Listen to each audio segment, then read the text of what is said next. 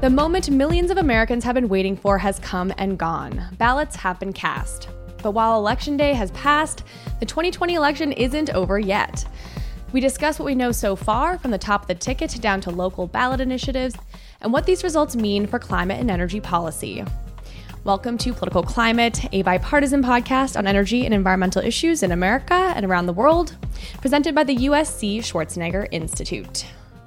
I'm Julia Piper, your host, a contributing editor at Green Tech Media, and I'm joined by my Democrat and Republican co-hosts. So excited to hear what they have to say. We have Shane Skelton, our Republican. He's a partner with S2C Pacific, a consulting firm, and a former energy advisor to Representative Paul Ryan. Hey, Shane, how you feeling today? Feeling good. I was super tired yesterday because I was up all night Tuesday, but got a good night's sleep, and now I'm just sort of trying to process data like everyone else. Great. Then we have our Democrat, Brandon Hurlbut. He's the former chief of staff at the Department of Energy under Secretary Stephen Chu. He's a partner at Boundary Stone Partners and a clean tech investor. Brandon, I know you were super involved in this election. What is your gut feeling today? There's a lot of great news. There's some, mixed news as well. But we're going to have President Biden. That's what we've wanted for the last 4 years. So I'm very, very enthusiastic about that. Let it be known that Brandon's enthusiasm never wanes. I watched the election results roll in on election day with you, Brandon, and your wife, Sally, and you were not relenting one bit, even as a lot of people thought, the blue wave that they imagined, and I think they saw that it didn't actualize the way that they had imagined. But you kept saying, look, this is like 2018. Explain why that is. This is a lot of people voted by mail in this election, and you have to, before you make drastic conclusions, you have to count all the votes, and we're still counting. And we're going to be really interested to see the final results, who voted, who didn't. But we know that, Joe Biden will get to 270, and we're likely headed to a major election in Georgia in January to determine control of the Senate. Yeah, potentially 2 runoff races there for the Senate, and we can touch on that a little later. Just for, a calibration here, as we record this on Thursday morning Pacific time, Biden is poised to win the presidency, although we are still waiting on results from Nevada, where it looks like Biden is going to win, but we don't have the official results yet. And possibly looks like he could pull it out in Pennsylvania as well. I'm not sure about North Carolina. But nonetheless, people are orienting around a Biden presidency. Of course, the Trump administration and Trump officials are saying they're going to challenge these. They've thrown out a bunch of lawsuits. So this is not dead and done from that perspective, but the votes look positive for Biden. Don't forget Georgia, Julia. Sweet Georgia. Yeah. I haven't looked at the polls yet today, but yeah, does it look like Biden's gonna win there? Yep. Votes are coming in from Atlanta. And it might be a real squeaker. Might be a couple thousand vote majority. I wouldn't say yes, Brandon. I'd say it's tight. So Trump's up about 18,000 votes with 60,000 outstanding. So if Biden gets 2/3 of the remaining, then it looks like he could squeak by. But I view that as a total coin toss at this point. Yeah, that's a coin toss. Well, the Senate is still, as Brandon alluded to there, it's up in the air. We don't know the results of the Senate races there. But as of this recording, Democrats have officially gained 2 seats in the Senate and lost 1 in Alabama. We know that Democrats did not have the sweep that they saw, specifically in places like Maine, where Senator Susan Collins was quite vulnerable. Senator Thom Tillis in North Carolina looks like he's going to win, even though, he had an embattled race there. Iowa's Joni Ernst, Republican, hung on also. So when we say this wasn't a blue wave, I think that's from, the 10,000-foot perspective. People were looking at the polls. People really thought Democrats would win the Senate. That's where the momentum seemed to be around, and win in some state houses, but that didn't happen either. So, Brandon. Well, and Julia, hold on. Let me jump on that too. We haven't talked about the House of Representatives yet. Now, we know for certain that Democrats are going to have a majority, but they were supposed to expand that majority by 15 to 20 seats. Instead, Republicans added somewhere between 10 and 12 seats. So that would also not be, Republican control by any means, but it does go against the blue wave narrative. Right. Brandon, what's your initial thought on that, and kind of, looking at where we ended up versus where it looked like we were going to go heading into Election Day? I'll say a few things. Joe Biden will win with a larger majority than Donald Trump won. He will win the blue wall states by a larger majority. He'll have a larger electoral college victory, I think, or potential for that, a much larger, popular vote victory. So when Republicans narrowly won in 2016, when Trump, very narrowly won, you didn't see a lot of people saying, well, the Republicans need to look inwards and do reflecting. What you saw was Donald Trump thinking about how he was going to use the power he just gained to implement his agenda. And I encourage Democrats to think that way as well. We're going to have the presidency. We're going to have executive authority again. And there's a lot that we can do with that. We'll talk about that later. Now, on the other side of that, there were some disappointing aspects to this. I think Democrats like me were really hopeful that there would be a larger repudiation of all of the dangerous things that Donald Trump has done over the last 4 years. I mean, look at the way he's just talking about the ballot counting right now. That is really dangerous stuff. And so it is disappointing, on some of the down ballot as well. There was a larger, massive turnout on the Republican side as well. So they came out, and I think that there's some things we need to think about on Latino vote. There's some things that we need to figure out there because there were some, negative surprises there, and on some of the, internal Democratic polling. It wasn't just the public polling that was off in some cases. It was right in some areas, but obviously wrong in areas like Wisconsin and some of the other key states. Florida, another North one. Carolina. But that wasn't just public polling. Yeah. Well, North Carolina, they always had pretty close. That I think margin of error. But you did have, it wasn't just Democratic, or public polling. It was polling on the presidential campaign, on local congressional races. And so I think that's a lot of the shock too that Democrats felt, because the polling was pretty consistent, not just at the public level, but in some of these congressional campaigns and whatnot. So that will need to be addressed as well. So just to put it out there on the State House side, we're talking about Democrats failing to flip chambers that they thought they might get in Texas, the Texas House, and failed to flip chambers in North Carolina, Iowa, Pennsylvania, and Michigan, while Republicans flipped New Hampshire's legislature. So that's what happened down ballot, which is super interesting to see because people are clearly splitting tickets here and putting Biden at the top and not voting all the way down the ballot. A couple of quick takeaways too on this side. I think Brandon's right. When you win the White House, you don't have to do too much introspection. That's usually the top prize. If anyone has to do some looking inside, as you guys just referenced, it's the pollsters. I think I'd been communicating with you all up front that the Trafalgar Group is, consistently more accurate. They were. The Trump internals are consistently more accurate. They were. I don't know why that is, but that's something that, the pollsters all around should be looking inward. Another thing I found interesting is when Mitt Romney got beat in 2012, there was an autopsy. We've talked about it a little bit on this show. Basically, the Republicans had to look inward and say, why aren't we able to win? And one of the primary takeaways of that autopsy was that we just weren't making any inroads with the minority community. And then, Trump got elected, and obviously people were very concerned about that. Now the conversations people are having, which are stunning to me, and I'm not being funny, I would not have expected this, is in a post-Trump era, how do we keep the minority vote together? Because he made such strong gains compared to Republicans historically. And so that is one key takeaway from this election that I think Republicans are really going to struggle with is we said in 2012 we had to make inroads with minority communities. We didn't. Then came Trump, and then we thought it was over forever. And he expanded Republican turnout in the Hispanic and Black communities significantly. So those are things that Republicans are going to have to try to figure out and deal with. The why, the how, and how do we keep those voters on the Republican side, at least the ones that voted Republican this time. One of the things that I think we need to be careful of, especially on this show, is the nuance too. I mean, when we talk about the Latino vote, nationally it was very good, for Democrats.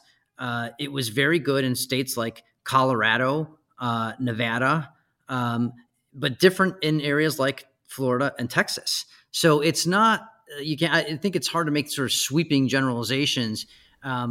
Definitely. These are not monoliths. If anything, that's the mistake is judging massive amounts of people as one group. 100%. Yeah. I mean, Joe Biden, we wish we would have done better with Latinos in, Southwest Texas and certainly Cubans in Miami-Dade County. But so I think we need to, sort of figure that out. But Shane, what I'm curious, to ask you is, with Obama, there were certain constituencies that when he was on the ballot turned out in much greater numbers. And in some cases, it was hard to replicate that after Obama. Do you think that this rural working class vote that turned out in like biblical numbers for Trump, will that be able to continue when Trump is not on the ballot? We saw it happen in 2016. We saw it did not happen as much in 2018. And then when he was on the ballot again this week, he was able to turn that out. What do you think is the future with that vote when Trump is gone? So I've thought a ton about that. The early sort of answer to the question is I really want to, when this is all done, and weeks from now, when there's nothing to talk about anymore, you're just digging through numbers that have been certified. I want to actually see how Senate and House candidates in those areas performed compared to Trump. In other words, did they outperform him? Did they underperform him? And try to get a sense of why that is, because I think that'll help. The bigger picture to me, Brandon, and this is advice I'd give to Republicans and Democrats, that I just think I didn't fully get when I was sort of learning politics and learning policy and understanding government and thinking about our country as a whole. I think those voters who have voted, Democrat, they voted Republican, have a big problem with what I view as sort of the majority view from Republicans and Democrats, that globalism by and large is good. Free trade has been, a cornerstone of the Republican Party since Reagan, that's good. Deregulation is good. All these things, and Republicans have been huge champions of deregulation and free trade. Trump was not. And so the question is there a large part of our country that has been really badly hurt by globalization, by unlimited trade, by, a sort of reduction in the labor force in those areas? And what do Republicans, on my side at least, do about that? Do we learn a lesson from the Trump presidency and say, hey, maybe we've paid too much attention to the stock market. Maybe we've paid too much attention to, our balance of trade. Maybe we've paid too much attention to getting the cheapest possible product into the United States at the expense of the American worker. If those problems are addressed on the Republican side, then yeah, Brandon, I think we keep those voters forever. Democrats were usually the ones who were focused on those issues. So I'm curious if Republicans post-Trump will be as globalist in an economic perspective as they used to be. I want to jump in with a few results just so that our listeners, have them. So let's look at the Senate again.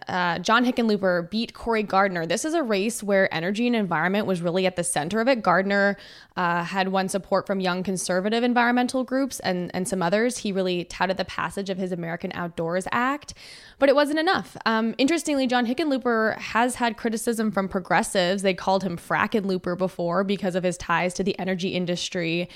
And yet, the Democrats really thought he would do a better job. People in Colorado thought Hickenlooper would do a better job on climate. He has backed a 100% renewable energy economy broadly. So that was just an interesting race there. Shane, 2 seconds, what's your thought there on how Cory Gardner did? And do you think his messaging on energy just wasn't enough, or was that not even the issue at play, really? Yeah, I think Brandon nailed this when we did a pre-show conference 3 months ago. And he said, Colorado's not even close. If we're going to look at swing states, don't look at Colorado. That's a blue state, and Gardner's going to get crushed. And I didn't agree with him at the time, but I think that's the takeaway, is that Cory Gardner is young. People like him. He is sort of forward-leaning on energy and environmental issues, but I think Colorado is just not going to be a state where Republicans are going to win statewide for a while. And that's a good point, Shane. We are in the middle of a very massive political realignment. And states, if you remember in 2008, when I was on the Obama campaign, we won Indiana. We were super close in Missouri, and Iowa and Ohio were like true battlegrounds. That will not be the case, I think, going forward. Indiana is clearly red, not even in the ball game. Same with Missouri. I think Ohio is a red state going forward. Iowa looks to be a red state going forward. And the blue wall that we were able to get back this time is going to be really close and is trending red going forward. But the trade-off for that is that the Sun Belt, we're seeing Democratic gains. We may win Georgia.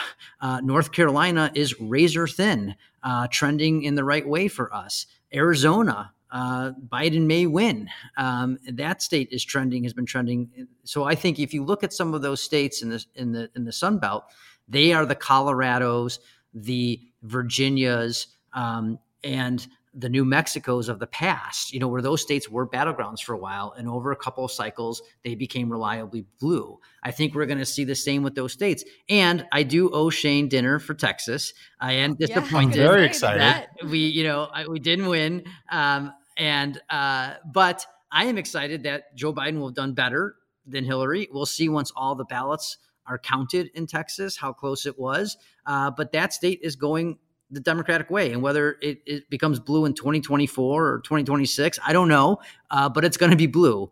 Ultimately, those trade-offs will be good for Democrats. The map and the danger was that we were going to get caught in that trade-off like Hillary did, where we weren't able to go over the top yet in the Sun Belt, and we were losing in the industrial Midwest.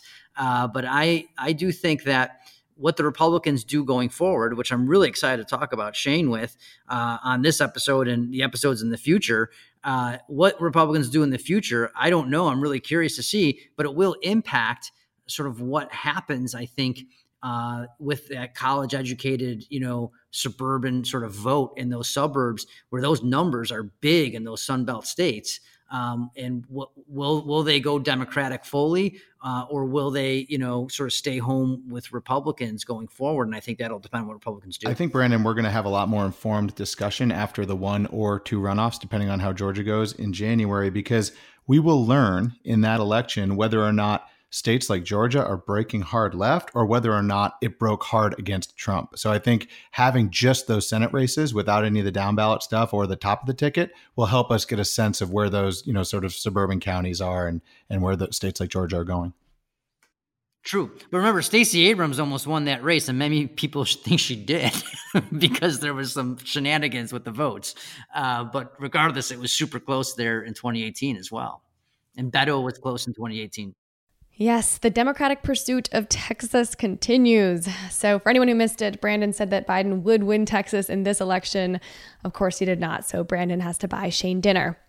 I want to take another minute to finish these race results. So I mentioned Hickenlooper, former Colorado governor, beating Senator Cory Gardner. Mark Kelly, astronaut, beat Martha McSally, the Republican. He's talked about inserting science back at the center of his policies. He's seen the world from space.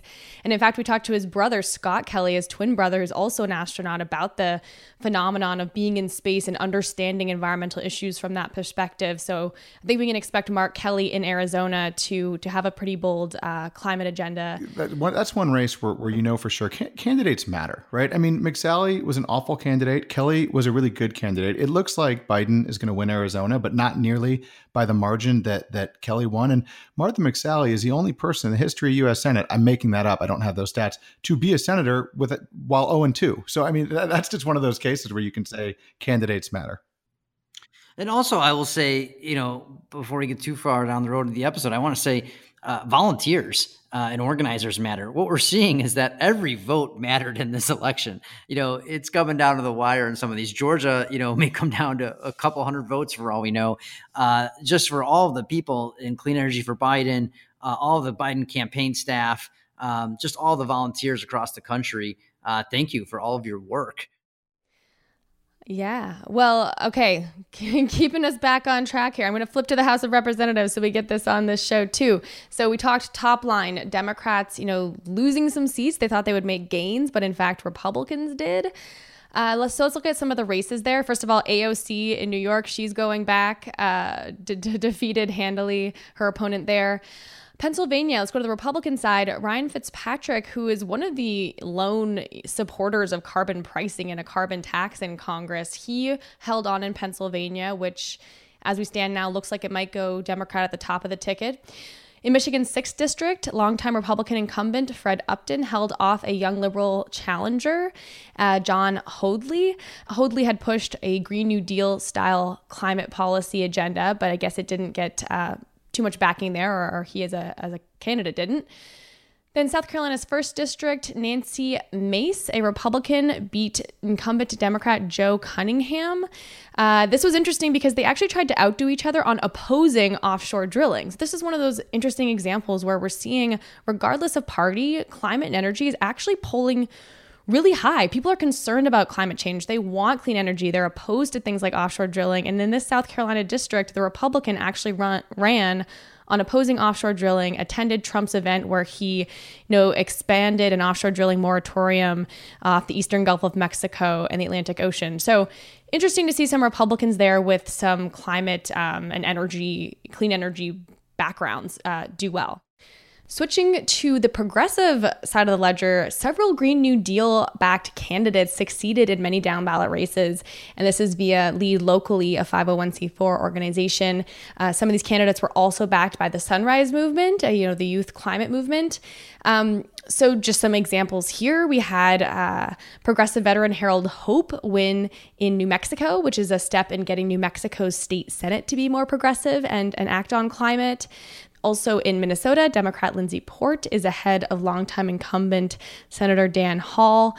This is the kind of race that would be necessary for Democrats to win control of the Minnesota State Senate. And, as we noted in previous episodes, including with Caroline Spears at Climate Cabinet, the reason these down-ballot races are so important is because these states control energy policy and climate policy in a really big way. So that's why it's important to look at how these more progressive candidates did. So just a couple more. Ricky Huerto and DeAndrea Salvador flipped North Carolina seats, and they're being heralded as strong progressive voices in the state legislature for climate justice.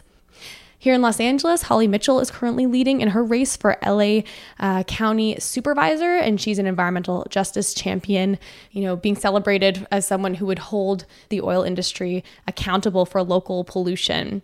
Another one highlighted by Bill McKibben, who is, a famed environmentalist and founder of 350.org, is Maine State Senator Chloe Maxman. She is a true climate champ, according to Bill McKibben. So that is someone to watch for in Maine. So yeah, those are just a smattering of the results. But interestingly here, you see candidates who ran on progressive Green New Deal style platforms doing quite well down ballot, even if, there wasn't a sort of national movement around that. Brandon, any initial thoughts on that and how the Green New Deal kind of did in this election?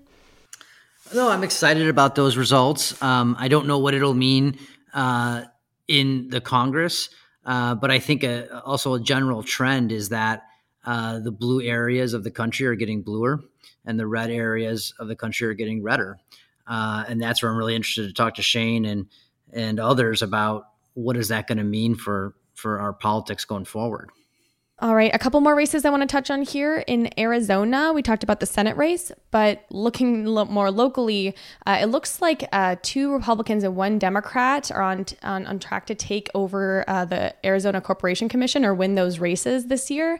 That could actually be a problem. Arizona recently advanced a proposal to get to 100% clean energy through the Corporation Commission, but that still has to be finalized. And so the results of this election could actually set that off track with 2 Republicans taking seats there.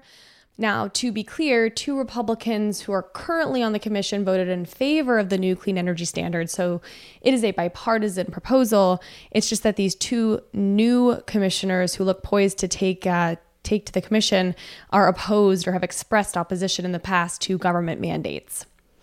Then in Texas, quickly, it looks like Republicans have maintained control of the Texas Railroad Commission, which oversees utility policy and regulates oil and gas. Michael Bloomberg actually got involved in that race, donating money there to try and unseat one of the Republicans, but it looks like that failed. And so no big shakeups on the Texas Railroad Commission this time around. The last set of results I want to touch on are some key ballot initiatives that have implications for climate and energy. So first is Nevada's 50% renewable portfolio standard by 2030.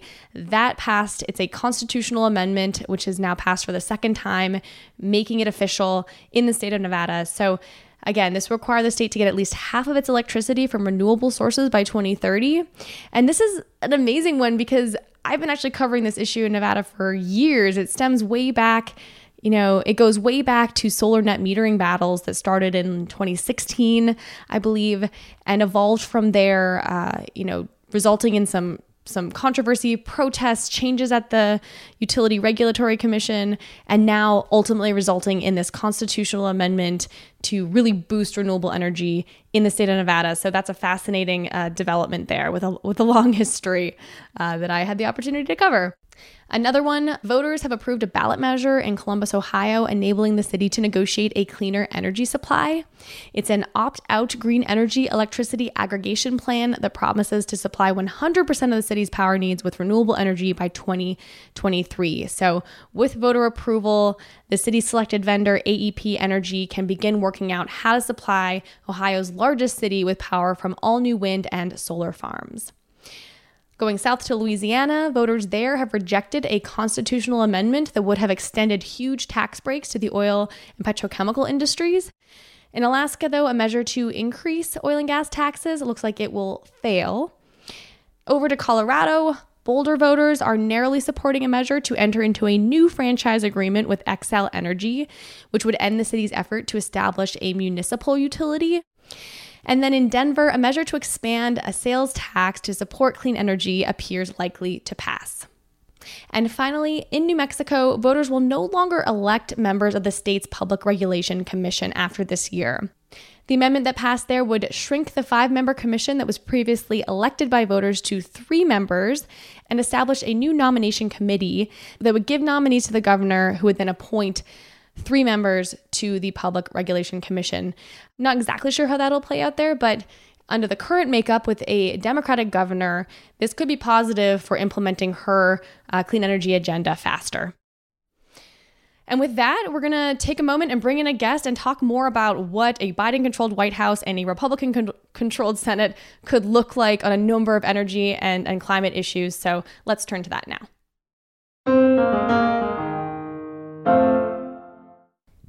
So as we record this episode right now, it doesn't look like the Democrats swept the Senate the way that they might have hoped for, but there are 2 outstanding races in the state of Georgia, and they could both go to runoffs. And if that happens, Democrat control of the Senate is still in place. So we want to note that. But right now, if people are reading the tea leaves, it looks like that could be a tough win for Democrats. So with us to discuss this is Glenn Schwartz, Director of Energy Policy at Rapidan Energy. Thanks so much for coming on. How are you feeling today? Sleep deprived, but otherwise motivated and running on pure adrenaline at this point. Great. Well, I know that Rapidan put out a memo right as the election results were coming out, and I think you were looking at the scenario of a Democratic White House and a Republican-controlled Senate. Can you just give us the top lines of what you're seeing in that scenario? Yeah, sure. And as you mentioned, this remains to be seen, and a big sort of X factor is how willing would McConnell be to deal? Is he going to see the Joe Biden that he spent all those years in the Senate with together, or is he going to see another Democratic president whose agenda needs to be halted at every turn? What are the odds of the first one?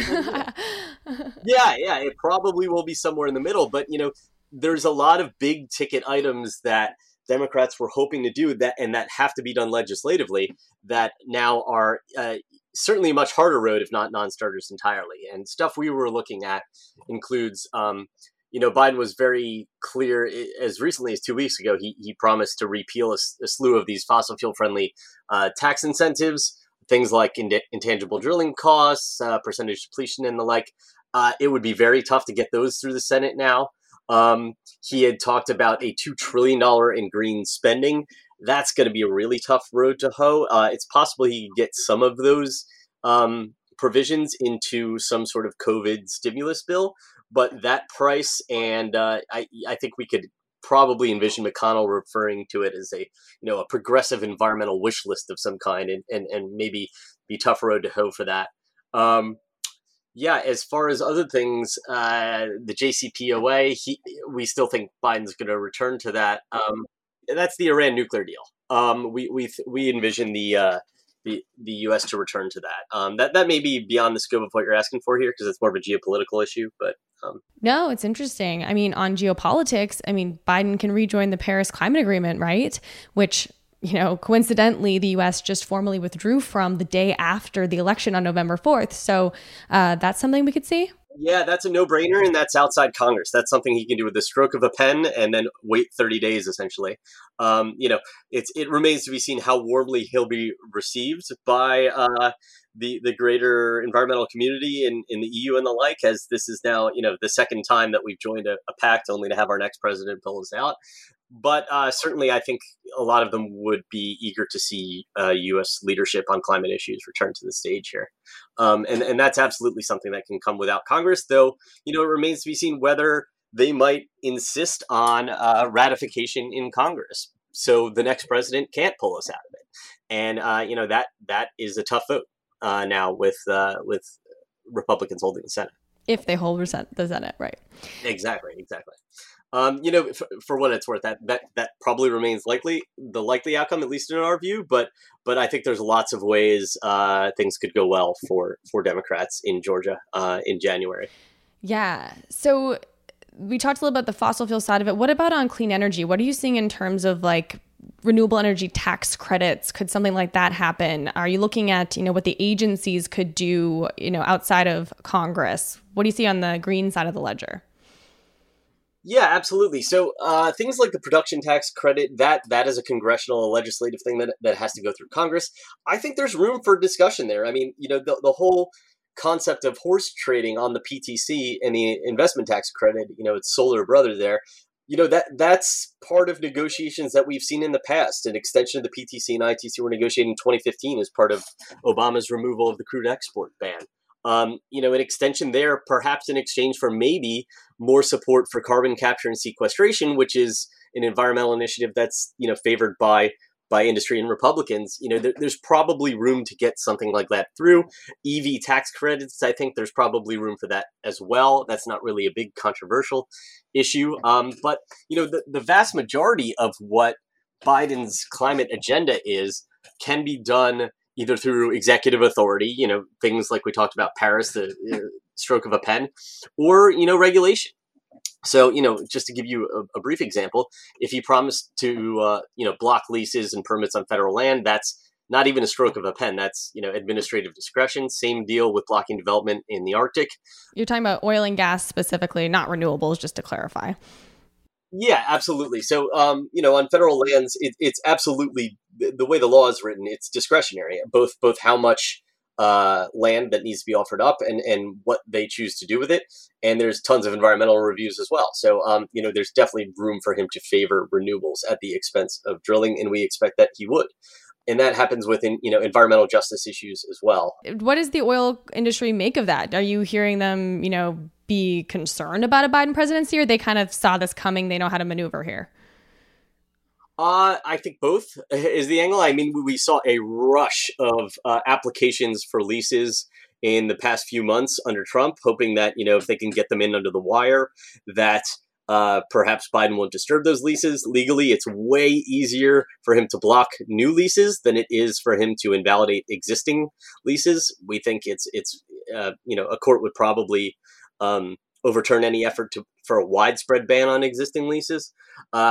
But, there's a lot of room once you get the lease. That's not the permit to drill. There's 9 separate reviews that are required from one to the end to getting drills in the ground, and including environmental impact statement and another, biological opinion and the like. And so once even if they get these leases in under Trump, it may fall to the Biden administration to conduct these reviews, and they may find some of these.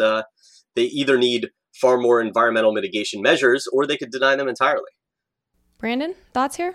Yeah, I just want to add, Julia, first of all, who knows? We may end up winning the Senate after all. But let's just say that the Democrats don't. For the last 4 years, while the Democrats have not had the White House or the Senate, the number of position papers on policy to use executive authority to advance a clean energy and climate agenda, there are volumes and volumes of binders from all of the NGO groups. Clean Energy for Biden came up with 40 different position papers on these issues of how binders to use executive authority that we'll be submitting on the Biden policy team for the campaign. There was lots of committees. I was on one of them. We were instructed to think through how to use executive branch, authorities to advance his agenda.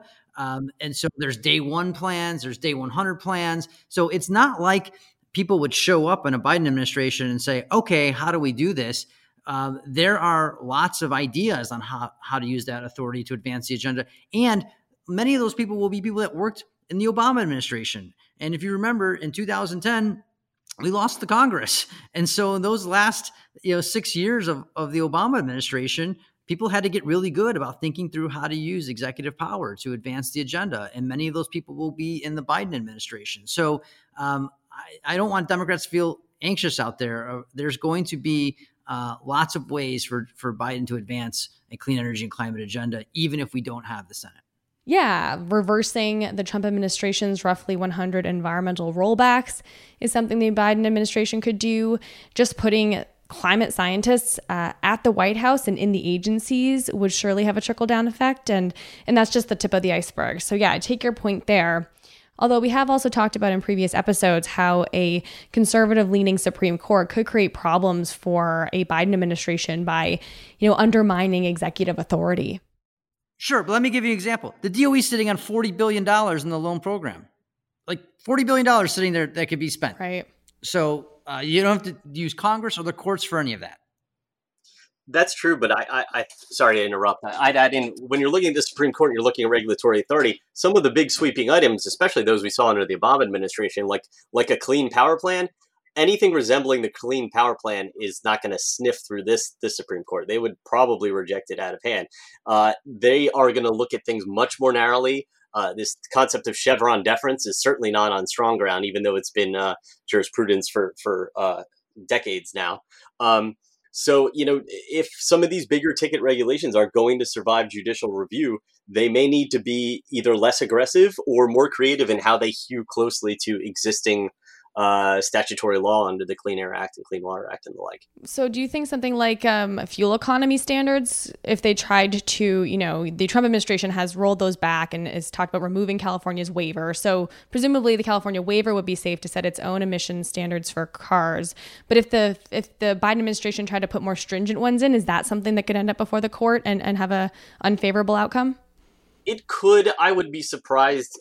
The authorizing law and basically if he reverts to Obama era standards through 2025, there was nothing legally controversial about those standards for the most part.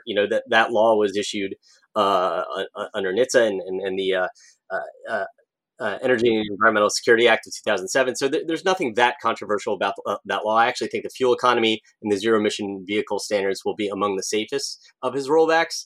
But things like BLM methane standards, which had a rough go of things towards the end of the Obama presidency, and certainly, as I mentioned, the Clean Power Plan, which was on life support, seem like they could be very dicey.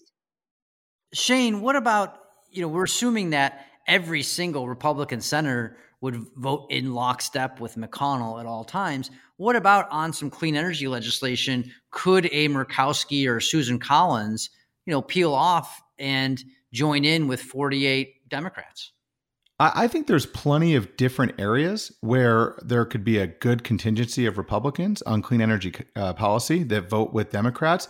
But keep in mind that assuming Republicans keep the Senate, and I am holding that assumption firmly, though, Brandon, I know you're not, but assuming that's the case, McConnell controls the floor. So if there's a big energy package that McConnell lets move, then I think you could see some horse trading, because I do think there are 5 to 15 Republican senators who are serious about clean energy. I think Tom Tillis coming back is going to be good in that regard. I think we'll see some good stuff from Dave Braun. So I think there's room for negotiation. Susan Collins, for sure. I'm not arguing the point you're making at all, Brandon. I'm arguing what can be put on the floor. But can I jump in here to say, reporting I've heard is that the next senators that go up for re-election will potentially be primaried if they are seen doing anything that aligns with a Nancy Pelosi Biden agenda. It is not in their interest to work with them on virtually anything. It's certainly not something that really maybe plays as a Democrat top issue.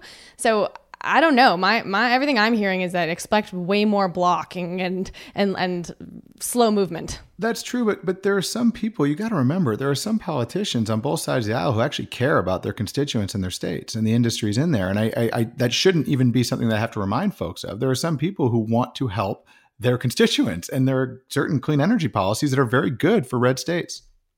Shane, on just something basic like confirmations, approving a secretary of DOE or an EPA administrator, do you think that if Biden put forward somebody like a Susan Collins or a Murkowski would just obstruct, or do you think that they'll sort of give the normal deference you give to a president to pick their team unless the person is, totally unqualified or something of that sort? I would be stunned, and I mean this sincerely. I almost want to punt this to Glenn just because I don't want to have egg on my face. I would be stunned, and I mean this sincerely, if the Senate, whether it's 52-48, 51-49, or 50-50, obviously you don't have to worry about it, but I'd be stunned if they hold up a Biden appointees. I think one thing that most people who work in this space agree on is that elections have consequences. Obviously, there's some room to stop people from doing things you don't like them to do through the legislative process. But if you didn't get people like Susan Collins, and I would say 10 others, to confirm a Biden cabinet, I would honestly be stunned. And I'll eat this recording. I'll gladly have egg on my face if I'm wrong. But no, presidents absolutely are entitled to appoint their cabinets, and I don't anticipate that being an issue.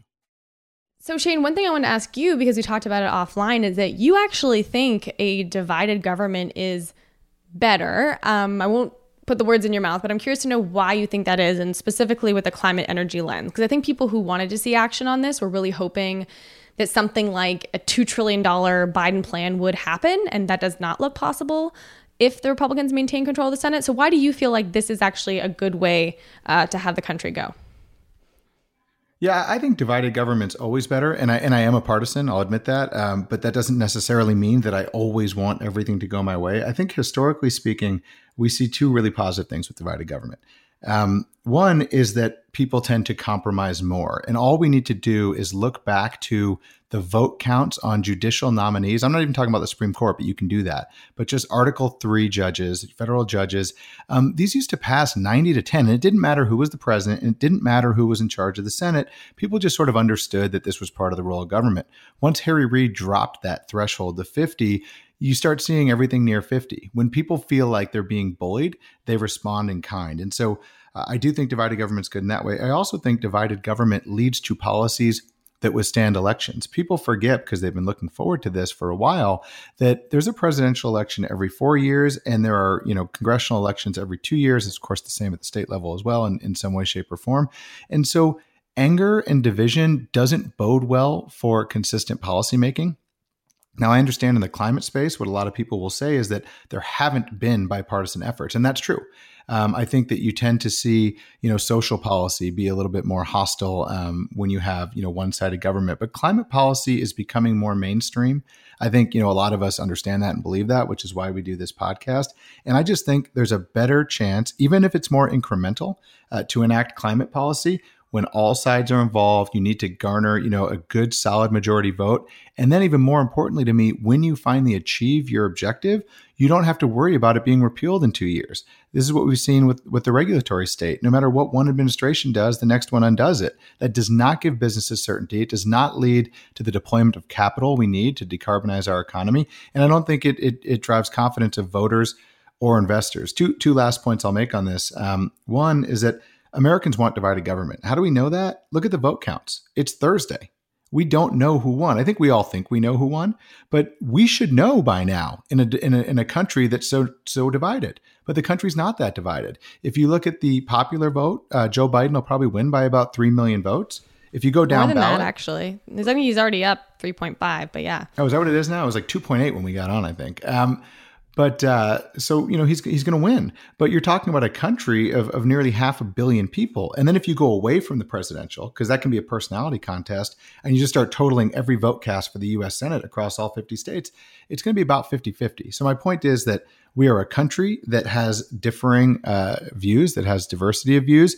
And if you try to steamroll 50% of the country, that's not going to go well. And then sort of one just last practical point, I actually think Joe Biden will have a better opportunity to be president.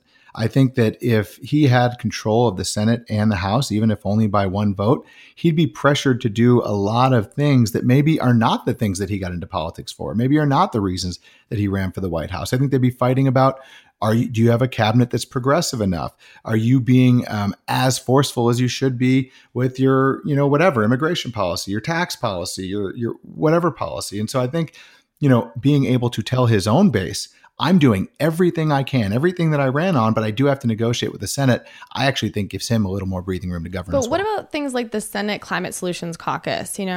People had hopes that this group would come up with solutions, but they really weren't all that active. And this is relevant because Lindsey Graham is a Republican on it. He won re-election. Susan Collins, she won re-election on the Republican side. So these are members, though, that people have not seen follow through from, even if there's some ideas floating around. So what gives you hope that things would be different now, even on the incremental stuff? On the incremental stuff, I think it's going to be easy. I think people like Lindsey Graham, Susan Collins, Tom Tillis, I could list more, have shown a willingness in the past to work on these things. I do think mentality is different when you feel like you're in power and what you're willing to do, what you're not willing to do, and what you're willing to trade. But people have to remember that compromise is important. So if Biden had the Senate and the House, could he ram through whatever he wanted? Probably. You might have a hard time bringing along some of your fellow Democrats because you can only afford to lose one, but probably. And then, what's going to happen in the 2022 election? What's going to happen after that? How stable are we? Now we have an opportunity to horse trade. What does a Republican Senate want? It doesn't have to be in the climate or environment space, by the way. What do they want? What does the Democratic left want? Okay, well, let's just compromise and get it all. And we've seen that done in the past. I mean, I did that. I was part of that personally with the Murray-Ryan negotiations. That wasn't a hostile negotiation. No one was angry. We all made a list of what we wanted to do, basically created a Venn diagram, figured out what we both thought was reasonable, and then we just horse traded the rest. That's how policymaking is supposed to work. I know people think it's swampy or whatever, but representatives are there to represent their states and those states' interests. And so horse trading is part of that. I think from a climate activist perspective, the downside is that Democrat moderates like Joe Manchin in West Virginia, their votes will be critical. So something that passes through Congress would have to get sign off from someone, like Joe Manchin in a coal state. So that's the negative read. On the plus side, I've seen people saying, look, this was one of the first elections, if not actually the first election, in which climate change actually played a huge role in mobilizing voters. And again, Vox polling showed that across the board, people really were concerned about the effects of climate change and wanted government to increase spending on green and renewable energy. So that's something that seems to be transcending this partisan moment, which is amazing to see. Just like the Overton window has shifted. And Justin Guay, who's at the Sunrise Project, was saying, this is a winning issue. And it creates really a climate mandate here. The fact that so many candidates won on a platform that included climate change. And that includes some Republicans. I think that's right. And I guess one last point I'd want to drill down on, because you raised the Joe Manchin issue, and I think you were wise to do that. That's a perfect example of where divided government is so good. Let's say that both Georgia Senate seats go to Democrats, just for the sake of this discussion. So you have exactly 50 Democratic senators, plus you would have the tie-breaking vote in the vice president. I'm not convinced that you get all 50. I'm not convinced that if it's something that's super progressive, that Joe Manchin does vote for that. Honestly, I'm not. So I think you still might not have a governing majority. However, if you get 8 or 9 Republicans to vote for it too, Joe Manchin probably feels a heck of a lot more comfortable voting for it. So I think even on the Democratic side, you might be able to move things that you might not be able to get every single member of your party to choke on, but you can if there's some bipartisan support. Glenn, what do you think the top items are that, we could see bipartisan action on in the Senate on climate and energy? What would be the top of your ticket there? Of bipartisan? I think there's room for stimulus, a stimulus bill for COVID that is also cloaked as an infrastructure bill that also has a lot of green provisions in it.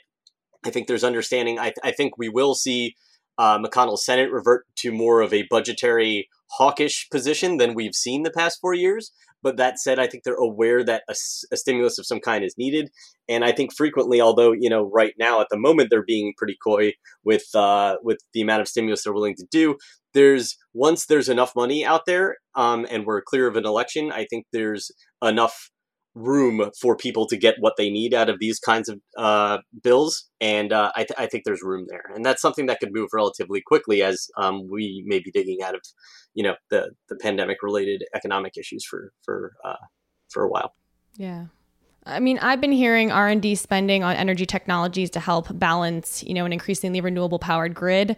That could be something with bipartisan traction, increasing transmission capacity, carbon capture, sequestration incentives, possibly small modular nuclear reactors getting some support. But we should note we've had previous guests on who said that those industries like carbon capture and small nukes, they really need like an infusion of policy support and really policy stability so that those industries can get off the ground. I don't know if we'll see that or if it'll be sort of bits and bobs here and there that keep them going. Obviously, Biden's $2 trillion climate plan, as originally conceived, that would not go through with a Republican Senate. But I take the point that there are action areas here. And finally, Brandon mentioned personnel, and the Federal Energy Regulatory Commission is another area to watch. Michael Wara at Stanford pointed this out. Chairman Chatterjee, his term expires in this coming June. And so there's an opportunity to appoint several more commissioners. I think there are currently only 3 sitting ones, so there's several more that could be added by a Biden administration. And these guys oversee competitive forces in electric power markets. And we saw Order 2222 that Brandon talked about last episode being a huge game changer. It was just wild. Aggregating distributed clean energy resources. So that is something that FERC oversees, and we could see a lot more movement on inserting, carbon pricing into these markets. So watch for FERC, a wonky area, but another place where personnel would really, drive policy. And since I mentioned that, Brandon, we've had comments from the Twitter sphere. People really want to know who else you see in a Biden administration. Do you have any more insights there on who could take leading roles? I will say that the Biden transition team operated a little bit differently than the Hillary team, where some of that stuff came out before Election Day. And I think they took a different approach, which is they really want to keep that locked up until after it's official. And so I think if we see Biden declared the winner tomorrow morning, I think we'll see things move very quickly on the transition side. I think there'll be lots of people who worked for me, honestly, in the Obama administration, who will take prominent roles. I feel like one of the coaches, they have like the coaching tree in the NFL, all the people that went, worked for them, they go on and become head coaches on their own and win Super Bowls. Very proud of some of the people I worked with, and I'm excited about them going into the administration. So we'll see. But the way it works is you have sort of 3, buckets in the energy and climate area. There'll be a policy team. They'll start thinking about, early, legislation and administrative actions. You'll have an agency review team. They'll go into the EPA, the DOE, the Department of Interior, Department of Agriculture, interview career staff, learn about what's been going on the last couple of years, start thinking about things that could be done immediately in a Biden administration. And then you'll have a personnel team, and they'll be thinking about, the overall 2,000 political appointees across the U.S. government, and the ones that, that they'll have to,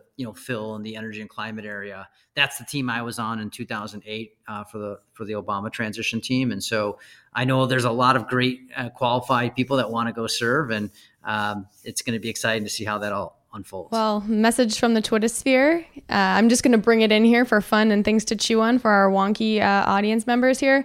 I've heard Obama alum Ali Zaidi, who's currently the New York's chair of climate policy and finance under Governor Cuomo. And we have Biden's climate advisor, Carrie Dugan, who could end up with a prominent position. Maggie Thomas at Evergreen Action, formerly one of the architects of Jay Inslee's climate plan. That could be another name we hear more of.